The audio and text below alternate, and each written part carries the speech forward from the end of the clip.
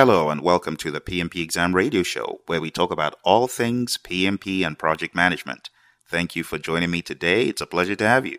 Today, we're going to be talking about problem solving, issue management, issue resolution. You've heard all those terms before, but did you know that in section 8.2, there is a perfect framework for problem solving, and it's not advertised by the PMI or by a lot of trainers. However, I stumbled on this in my first encounter with the 6th edition, and I found this to be so useful and profound. And you know us in the world of project management, a lot of us love frameworks because the frameworks are like guardrails. They help us when we're young and when we're coming in and when we don't know too much about an area. And that is why having a framework can be so helpful, in addition to having the right mindset about why you should solve a problem.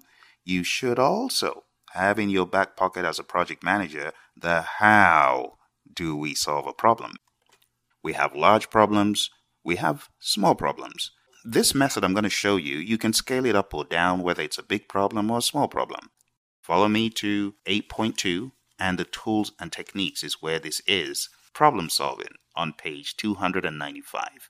Problem solving entails finding solutions for issues or challenges. It can include gathering additional information, critical thinking, creative, quantitative, or logical approaches. Effective and systematic problem solving is a fundamental element in quality assurance and quality improvement.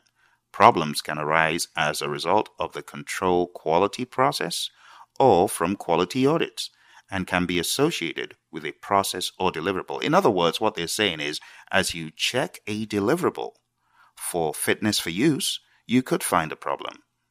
Using a structured problem-solving method will help eliminate the problem and develop a long-lasting solution. Problem-solving methods generally include the following elements. Now, I didn't just take what they were saying at face value, like, okay, find your own method and use this, because I did not have a method. Okay, all I had was my Ishikawa and my affinity diagrams and my flowcharts. And when I saw this, I'm like, wow, what do you know? This is exactly what I was looking for as a project manager, because now I've got a framework I can train to my teams, I can train to people, and when time comes to problem solve, we will follow the framework. So here's the framework. I call it the DIG-CIV problem solving approach.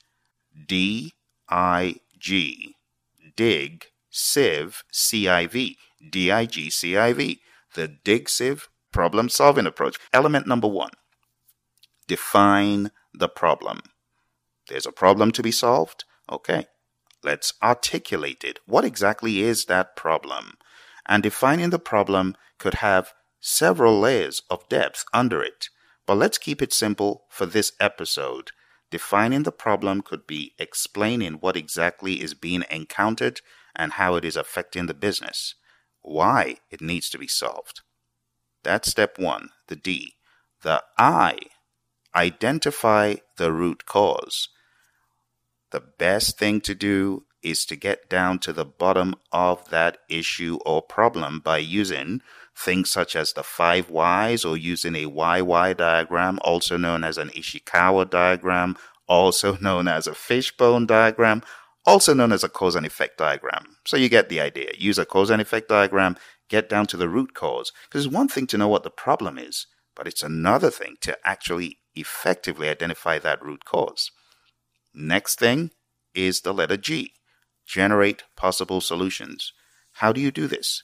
Brainstorming, using the great Ed DeBono's 6 thinking hats, and literally just thinking out of the box and convention. So generate possible solutions with a team, work with a team, come up with these solutions, and step 4, choose the best solution. And choosing the best solution could be done using experiments to verify which one is best, or it could be done with a simple voting process, fist of 5, dot voting, and what have you.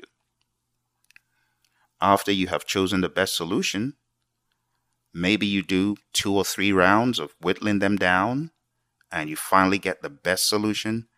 Implement the solution. Put it into action. When you implement the solution, step 5, go to step 6. Verify solution effectiveness. Make sure that that solution indeed solved the problem. And be sure to do experiments from various angles. Be sure to do as many simulations as you need to put this into a real-world environment and make sure it actually did solve the problem.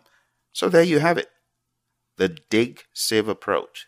DIG-CIV. Define the problem, identify the root cause, generate possible solutions, choose the best solution, implement the solution, and 6, verify solution effectiveness. It's a really handy little framework for problem solving, and it helps you keep your eye on the ball. Now, for those of you taking the exam, page 295 is not just a problem solving approach to be tested on the exam. No, that's not why I'm training this.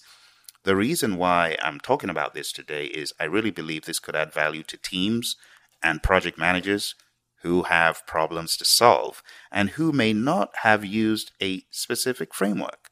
In addition to the great tools like the Ishikawa and affinity diagrams, I say put a framework behind it. When you're taking the exam, if you use this same approach, mentally speaking, to address the questions, it could help you. Whenever you come across a question on the PMP exam, define the problem. What exactly is the problem in this question? And then let your brain go to work, identifying what is causing the problem. Some questions could shroud what is causing the problem, and the question remains mute on the problem. Root cause, that is.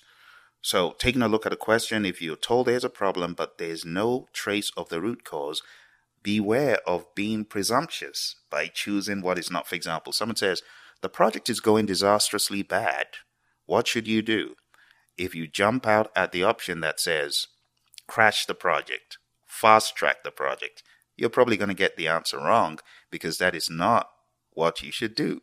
You don't know what is causing it. So if you had an option that said, identify the root cause as opposed to crash or fast track or use the contingency reserve, that will be the more sensible thing to do. So just following this line of thinking, is the problem defined? Do we know what the root cause is?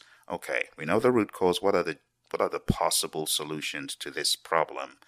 Okay, and then choose the best solution from those given. So not only is this a great way of you proceeding with problems day to day as a project manager, it's also a great way of you thinking through situational questions on the exam. Okay, I hope you enjoy this. Thank you very much, and I'll speak to you soon. Bye for now.